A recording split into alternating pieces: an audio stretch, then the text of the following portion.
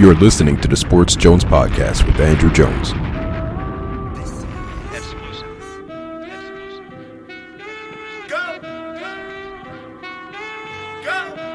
Nothing can stop me. I'm all the way up.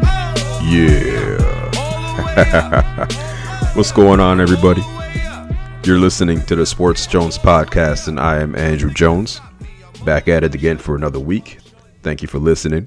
Thanks for the support. First things first, I want to give a special shout out to my boy, one of my best friends, Lloyd. It is his birthday on September 23rd. Happy birthday to my brother. Love you, man. If you're listening, thank you. If you're not, fuck you. Fucking nah with you, man. Fucking with you, bro. I love you, man. Happy birthday. And I'll see you soon enough. Gonna get into some NBA talk. I'm gonna get into the NFL talk with the wild shit that went down this past weekend as far as injuries go. Honestly, man, it's crazy that in only 2 weeks of football being played, in what has been, just your fucked up of all fucked up years, 2020 is not giving up. It's just unbelievable the shit that has gone down in the NFL in week 2, because the amount of injuries that I have seen and have witnessed this past weekend, I've never seen anything like this in all of my years watching football. Starting with the worst of the worst, you got Christian McCaffrey, who's down with an high ankle sprain. Michael Thomas, same thing. He's down with a high ankle sprain. At least they'll be back. They'll be back at full strength. Who knows? But they will be back. But the ones that aren't going to be back, Saquon Barkley with a torn ACL, Nick Bosa with a torn ACL, Bruce Irvin, who's gone with a torn ACL, Raheem Mostert has an MCL. I don't think he's going for the year, but it's not very promising when you talk about another knee ligament getting torn up. Cortland Sutton, who was already injured in week 1 and didn't even play in week 1 because of a shoulder injury, he went down with a torn ACL and he's gone for the year. I'd even start with Derwin James, who was already gone for the year before the season even began. CJ Uzomah was a tight end for the Cincinnati Bengals, who hurt himself against the Cleveland Browns. He tore his Achilles. He's gone for the year. AJ Brown hurt. Drew Lock's hurt. Jimmy Garoppolo's hurt. Tavon Young gone for the year with a knee injury. Tyrod Taylor, bruh, he got punctured in the lungs taking a cortisone shot for his ribs. Are you kidding me? Bruh. It's like, you can't make this shit up. This week is one of the strangest weeks that I've ever seen in the NFL. And it's only week 2, y'all. It's only week 2. That's the scary part. I don't know how long this season's going to last as far as the amount of injuries that went down because of the lack of preseason, but it's clearly evident that preseason games that were missed is a huge part in why these things happened. There's no mistake about this. You can't ask, even if it's a fully grown man, as healthy as they are in the professional game, these guys need time to build their bodies up to work, into game shape. Like, they're talking about preseason games that should be removed from the schedule because they don't want to have these things go down where injuries take place. But these are the kind of games that are needed for, let's say, building yourself up to work through the entire regular season, because it is a grind. And also preseason games required by those, really back-end players that will like to make the practice squad or, play special teams. They need some time to shine and earn their keep or earn their chance to make the big team. But damn, these injuries are harsh, bro. I've never seen anything this devastating in all of my years watching football, where in just 1 week, you're talking about, you're looking at least 15 people that went down. And those are the notable ones. We don't even know about the other ones that are banged up or bruised up that aren't even being talked about. But the team that had the most impact from this past week, there's no question it's the San Francisco 49ers, and their season is just about done. I hate to say it because they are an elite team, but when you're talking about losing Nick Bosa, Solomon Thomas got hurt. I didn't even mention Solomon Thomas with a knee injury. He's hurt. Jimmy Garoppolo got hurt. Raheem Mostert got hurt. Richard Sherwin's on IR. Deebo Samuel's on IR. This team is royally screwed. Look, I get it. Shanahan is a great offensive mind. I'm pretty sure he'll scheme up some shit that he can help take the weight off of the fact that the defensive stars are gone. But dog, this is all kind of messed up for this team, considering that the teams they have to battle for in position for the NFC West are the Seattle Seahawks and the Arizona Cardinals. And newsflash, y'all, those two teams are pretty good so far. I don't know how they overcome this obstacle. It's looking very bleak for San Francisco, considering the stars that they're missing on defense, which is their backbone to the team's success. And looking at the schedule going forward, knowing that they still haven't played, the Seattle Seahawks, which are going to have to play twice. They have to play the Rams twice. They already lost to Arizona, which is a division opponent. It's not looking good for San Francisco. Hate to break it to you guys, but especially those San Francisco 49ers fans, including one of my best friends, Scruff, this team is fucked. There's no other way to put it. Absolutely just devastating weekend. I mean, you look at what happened this weekend, and clearly the talk about having less preseason games needs to be shelved. You can't tell me that preseason games aren't important. I understand that nobody watches. I understand it's a pain in the ass to even pay to watch these guys play in the preseason where these games don't matter. But this really is a big blow for any football fan when it comes to the stars that are missing going down the road for the next few weeks. It's unbelievable the amount of injuries that I've seen in week 2, and it's only week 2. That's the scary part, is that how long can this season last, and how many more people are going to go down based on the fact that you've missed all your preseason matches, you missed all that time in training camp, and there's no repeating live game action in practice. So it's understandable that maybe if you don't want to play the preseason games, those veterans might not need to play the games.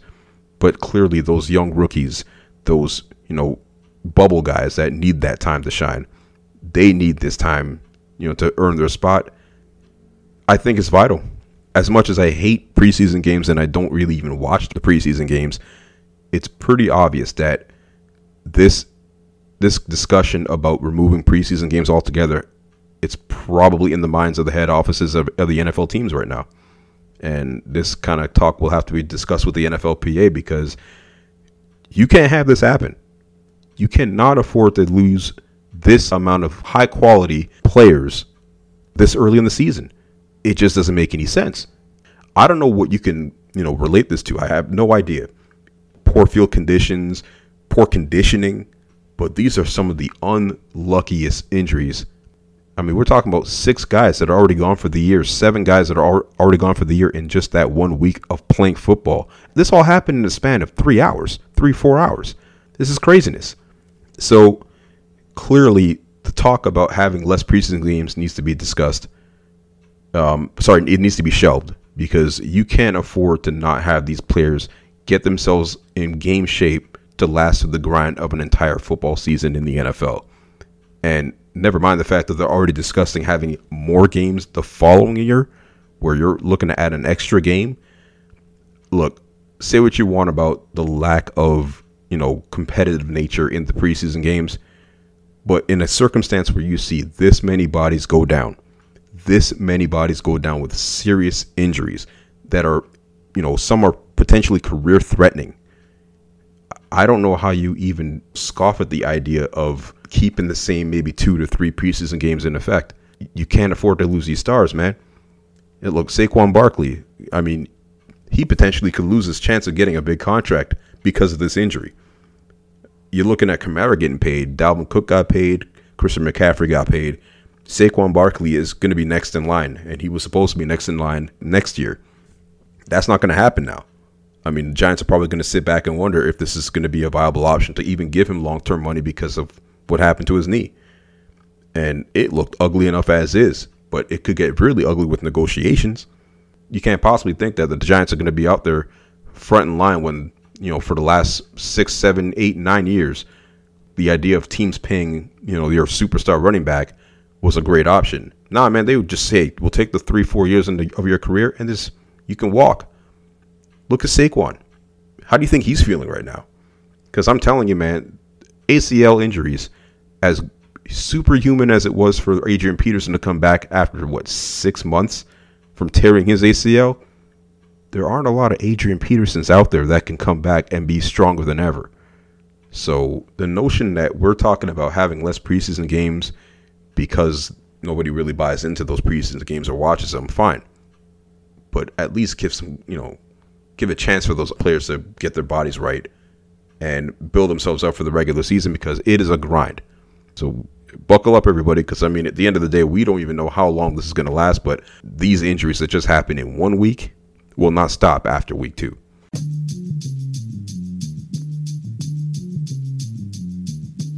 So, speaking of more crazy shit that happened in the NFL this weekend, did any of you guys catch that Falcons and Cowboys game? Anybody? Maybe? No? Okay. So what had happened was, imagine the Dallas Cowboys being down 26-7 because they were playing like shit pretty much the entire game. They make a little comeback, but they're only down 39-37 with about a minute 40 left to go in the game. So when Dak Prescott runs in for the 1 yard line to make it 39-37, they're down 2 with 140 left to go in the game. Naturally, you go for an onside kick. And, well, this happened. Zuerlein, little scribble. It's got to go 10 yards, and it's close. Zuerlein may have come through. Who's got it? The Cowboys have it. Do you believe that? Why didn't Atlanta pick it up? They let it go. They could have picked it up and ended the game, but Dallas has recovered, and they're not done yet. Oh, my goodness. And they're only down 2. Let's see. You don't have to wait for it to go 10 yards. You can attack it right there. Somebody could have came in and got it. You're just watching it go. Olamide Zaccheaus could have just covered the ball up. And now you've got all the Dallas players. They're right at 10 yards. As soon as that crosses that white line, look at them all standing there. They're just waiting for it to become a live ball. That is unbelievable. So Dallas gets the ball back because the Atlanta Falcons, being a bunch of dumbasses, didn't realize that they can touch the ball on a kickoff. No matter what the circumstances are, whether it goes 10, whether it goes 5, whether it goes 2, whether it goes 2 inches, you can get the ball. They failed to do that. Fine. But you let them get this to seal the game for the victory? This is ridiculous. This is utterly ridiculous. Atlanta Falcons fans, I don't know who's out there listening, if any of them are out there listening, but you gotta feel like this is shades of what happened in the Super Bowl a few years ago. That is an ugly loss, people. You damn well let a 28-3 lead slip away to the New England Patriots in the Super Bowl. Shit, on top of that, you let them troll on your asses by putting 283 diamonds in their Super Bowl ring. Really, nigga? This has to hurt for Atlanta Falcons fans. That's next level trolling. Then you get from hyping yourselves up during this game, because Atlanta Falcons fans were living it up. They were feeling good because they're beating the Cowboys, they're stomping the shit out of them, and then you let this shit happen. That has to go to bad coaching. For a player not to realize that they can grab the ball during any point of the kickoff, whether it goes 10 yards, whether it goes 5 yards, whether it goes 2 feet, whatever, you can get the ball. Who in the right mind is deciding to stare at the ball at that point? Professional athletes that don't know the rules of a kickoff. This is the kind of shit that happens to the Atlanta Falcons people. I mean, look, I'm a Clippers fan, so I can't really talk my shit about being cheering for a team. But Atlanta Falcons fans must be feeling the heat right now. This was a game where they absolutely could have won and be 1-1. Now they're 0-2. And they're in the same division as the Bucks and the Saints. And the Saints aren't even looking that good. I mean, the Bucks aren't even looking that good. Like, they look like they're easy pickings right now. And this division could be for the taking because the Atlanta Falcons have the talent to win. But man, you cannot afford to lose games like this. I mean, this has to be as bad as it gets in the regular season for the Atlanta Falcons. I mean, a lot of bad shit happened to them over the years. Michael Vick, fighting dogs, and Eugene Robinson getting booked during Super Bowl weekend for, soliciting a prostitute. It was terrible. You're damn right it was terrible. Look, man, I don't know if the Atlanta Falcons are cursed, But in a circumstance where you are up double digits on the Dallas Cowboys, you have a chance to gain a game on the New Orleans Saints because they lost to the Raiders. You have a chance to catch up with the Tampa Bay Buccaneers because they're only 1-1, just like the Saints are at this point right now. And you blow a lead of 19 points. And on top of all that, you can't even recover an onside kick. If they end up not making the playoffs, this will be the game that people talk about. This game, where they blow a 39-37 lead with 1:40 left to go, and all they had to do was recover a kick, or the fact that they were up 26-7 before halftime. This is the kind of shit that will hurt and kill your chances of even making the playoffs if you don't get your shit together. And this is exactly what the Atlanta Falcons have to do. They have to get their shit together. Because if Dan Quinn cannot recover from this one, his ass is fired.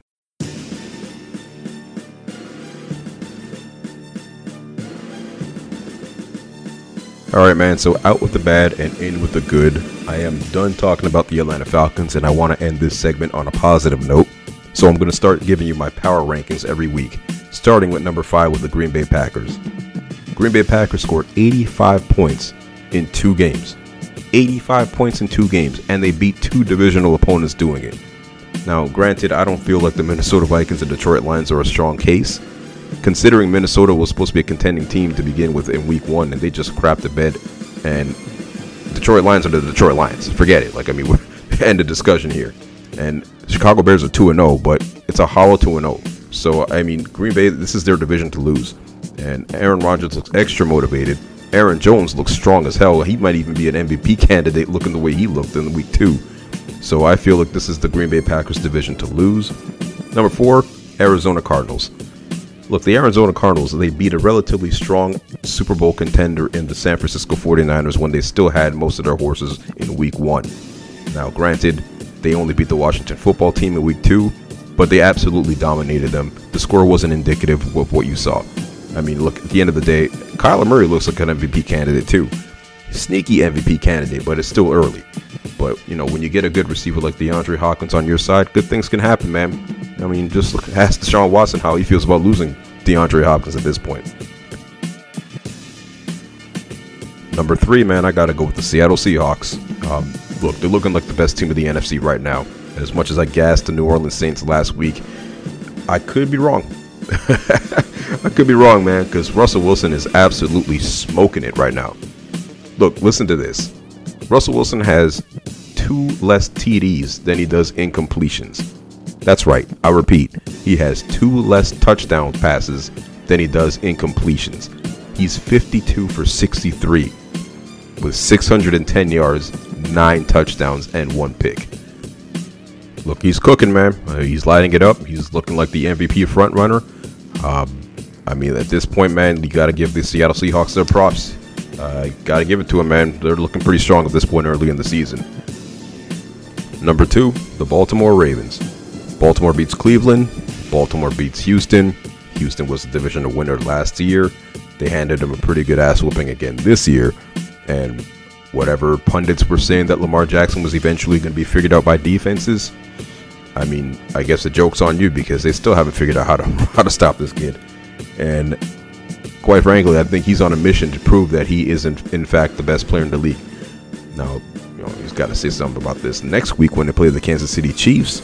But Baltimore's looking strong, man. Offensively, defensively, they are as complete a football team as there is in the NFL right now. And if they're going to jump up to the number 1 spot, they're going to have to beat the number 1 team right now, and that's the Kansas City Chiefs.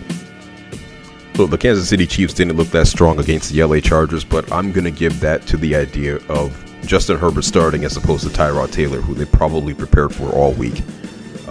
You don't have any tape on Justin Herbert. Justin Herbert did look good, but it was basically a game where he was an emergency starter because Tyrod Taylor, didn't get the start. And Kansas City is Kansas City.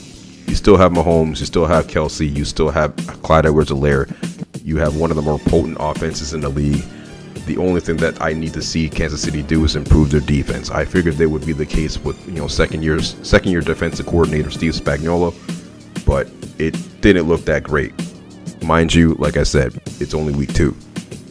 But this Monday Night Football game is going to be the tell of the tape, man. Baltimore and Kansas City on Monday Night Football. this could very well be the AFC Championship game preview that we're all looking forward to seeing, quite frankly. So there you have it, ladies and gentlemen. My top 5 NFL teams going into Week 3. Starting at number 5, like I said, Green Bay Packers. Number 4, Arizona Cardinals. Number 3, the Seattle Seahawks. Number 2, the Baltimore Ravens. And number 1, the Kansas City Chiefs. And my God, I cannot wait for that Monday night game. I mean, that very well could have a flip-flop in the number 1 and number 2 spots if this game turns out the way I hope it turns out.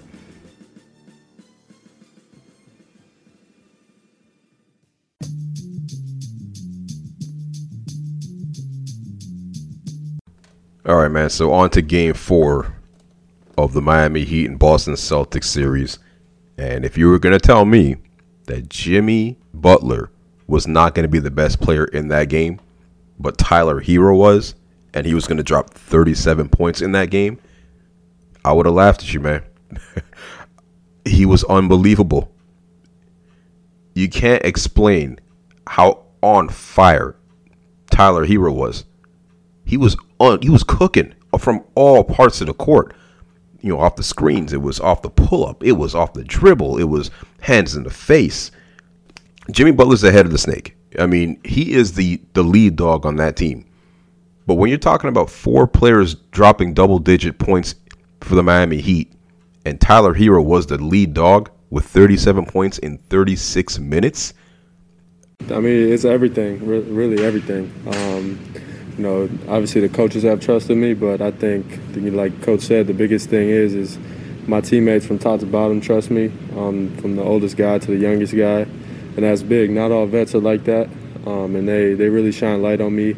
You know, ever since I've been to Miami, Jimmy's been the biggest influence for me, and he just continues to teach me and help me. So without my teammates, I don't think any of that would be possible, especially as a rookie. Tyler Herro, man, like as much as I clowned him early on for talking shit when I was watching him play the Clippers about 4 or 5 months back, where he was talking shit to Landry Shamet coming off a screen and hitting a jumper and then telling him, "You can't guard me." I was like, who the hell is this clown? But he's proven himself, man, and considering he's only 20 years old, that's even more incredible. A 20-year-old rookie in a playoff game in the conference finals against the Boston Celtics, and he's the best player on the floor by a mile, and he does this in 36 minutes? Whew. What a performance.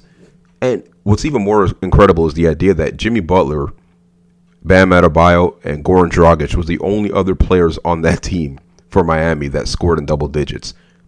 The rest of the team had 9 points. Total. 4 players dropped in the 20s.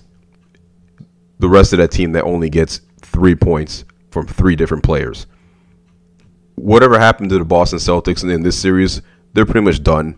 I mean, yes, I saw the Clippers blow a 3-1 lead in this series, but I think that the Miami Heat are pretty much locking this series down. They have more mental fortitude than what the Clippers did. They have a better coach than what the Clippers had. And quite frankly, this series is done.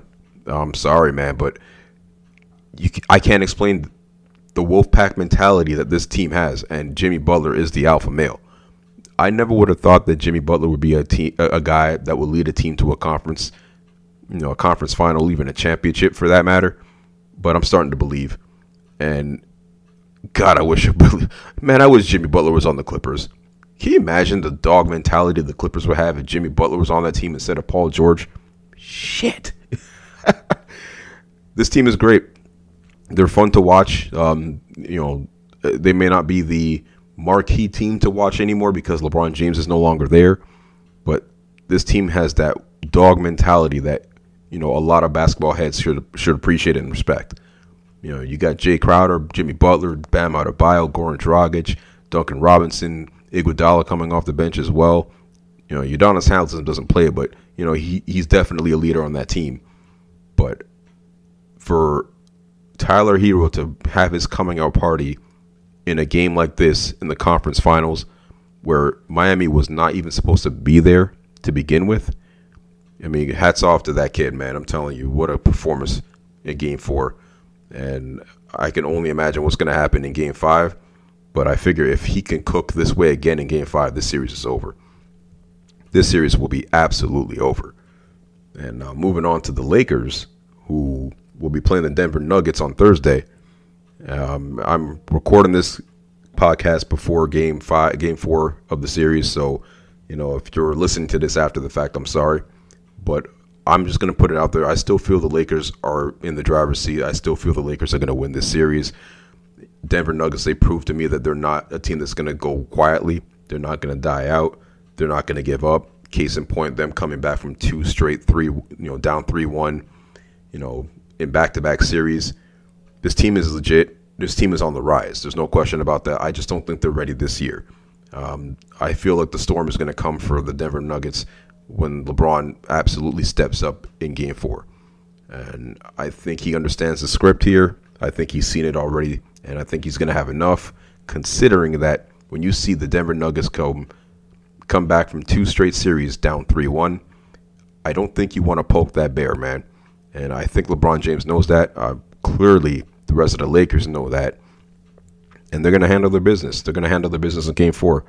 And I figure at this point, the compelling series being the Miami Heat and the Los Angeles Lakers, that should be a fun one to watch, man. A revenge series for the Miami Heat to go up against their old captain, their old leader in LeBron James, and the LA Lakers and Anthony Davis. I'm looking forward to it. There's no question about that. I mean, at the end of the day, as much as it still hurts not being able to see the Clippers go up against the Lakers, because I still feel like they had a better chance against the Lakers. It's been great basketball. The bubble, hats off to the NBA. They did a great job. No COVID cases, a couple of mishaps here and there, but they handled it very well. And the basketball's been incredible. I mean, as far as the intensity is concerned, I've never seen this much intensity in a playoff game or playoff series in a while. And a lot of that has to do with the lack of travel, even though that could be stir crazy being in the bubble for 4 months or 3 months, I should say. But nah, man, it's been great. It's been fun to watch. I'm just looking forward to watching Game 4 with the Lakers and Nuggets. But what happened with Tyler Hero, man? Like I said, I gotta give him my props. I gotta give him his props, I should say. He was absolutely stellar. The best player on the floor in a conference final against a pretty tough opponent, which you would never have thought coming from a 20-year-old kid.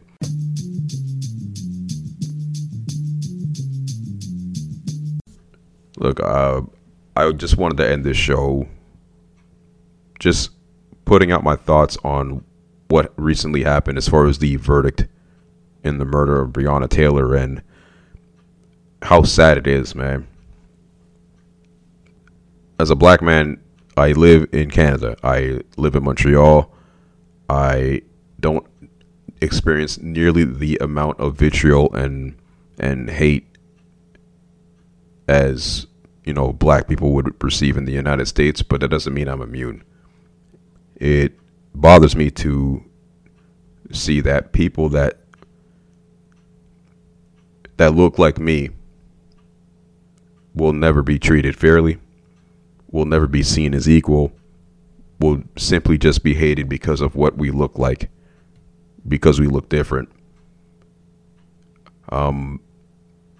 The decision to charge the lone officer who missed Breonna Taylor's body, that officer was actually fired. His name is Brett Hankinson, and he was indicted by the grand jury for wanton endangerment, which is basically a fancy way of saying you're being reckless.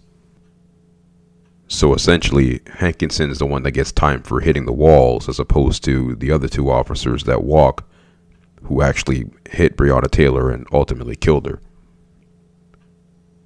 They walk. They're free to go. That's the insult to injury, where the people that shoot this young woman, who's 26 years old, an aspiring EMT and nurse, who was looking to help people and help people in her community, could not receive the same help when it comes to the justice system. And to me, that's fucked up. To me, it's not right. Granted, yes, the police were shot at first. Whatever the details were as far as the no-knock warrant being issued. As far as I know, a no-knock warrant doesn't mean you have a license to kill. You're basically supposed to apprehend whoever that you are in the possession of that warrant. And whoever's under that warrant that was signed for, you apprehend that person or that individual. Life was lost. And the people that commend police officers for doing their job, in this case, I don't know how they give them a pass. I wish people had that same energy when it comes to black people losing their lives as well. Senselessly on top of this. I mean, 2020 is the year of clarity, because this year shown us a lot. It shows us that there are a lot of people out there that can see the injustices that are going on around the world, especially in the United States. You look at what happened with the George Floyd murder, and the amount of countries, not just communities or cities, but countries that were rallying around and in support of George Floyd. I never thought I'd see this. I never thought I'd see that day where not just black people, but plenty of white people were in support of what happened, which clearly was a wrongdoing, and we have to wait for that decision when the time comes. But it also shows me that there are still a lot of people out there that just despise us because of what we look like, despise us because we look different, despise us because we don't look like them. And a part of me would love to have these conversations with people that don't like black people. Obviously, it would take a lot of restraint, but I would just like to see and get in the headspace of people that don't like black people for whatever reason, and just find out why. A life was lost, and people seem to think that it's justified because of Breonna Taylor's, boyfriend or ex-boyfriend, who may not be a saint, but doesn't necessarily mean that whoever she dates gives the people who are looking to apprehend said boyfriend or potentially Breonna Taylor deserve to take her life, and we don't take it seriously. I wish things were different. I wish people would see us differently as opposed to just what you may see on TV or see in movies. I wish you just saw black people as people. You would think that it'd be hurtful by now, but it's almost like you're numb to the idea that there are always going to be people that just don't give a shit about you because you look different. And regardless of whatever dreams and aspirations that you may have, you have plenty of roadblocks to overcome. And mainly it's a societal issue. Society wasn't built for us to thrive fairly. It wasn't built for us to exist peacefully. And I just wish things were different. But if 2020 doesn't show you that the Black Lives Matter mantra has to continue to be said, I don't know what to tell you guys. If you disagree with Black Lives Matter for whatever reason, if you feel all lives matter, yeah, all lives matter when Black Lives Matter as well. We're not looking for more. We're just looking for fairness and equality. And if you disregard that fact, then clearly you don't believe that all lives matter. And I'm going to continue to just spread as many positive vibes as I can, because I want change. I wish things were different. I wish people would just be better. I wish hate was not in people's hearts for people that look like me. And they're out there. Look, at the end of the day, I know they're out there. But if I'm able to just change one person's thought process about their views on people that look like me, then perfect. I'm not going to stop putting it out there that we deserve fair treatment. We deserve better. whether it's in Canada, whether it's in United States, whether it's Japan, China, wherever. Whatever differences that you see in us doesn't change the fact that we are still people. All we're looking for is to just, be treated fairly. It's just that simple. I wish hate wasn't filled in these people's hearts when it comes to people that look like me.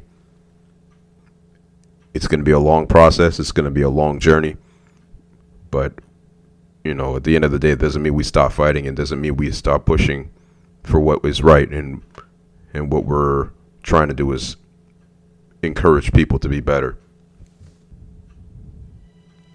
Guys, thank you again for listening to the Sports Jones podcast. I appreciate the support. I appreciate the love. And I will talk to you guys next week. Peace. What's free? Free is when nobody else can tell us what to be. Free is when the TV ain't controlling what we see. Told my niggas I need you. Through all the fame, I stay true. Pray my niggas stay free. Made a few mistakes, but this ain't where I wanna be. Before I'm judged by 12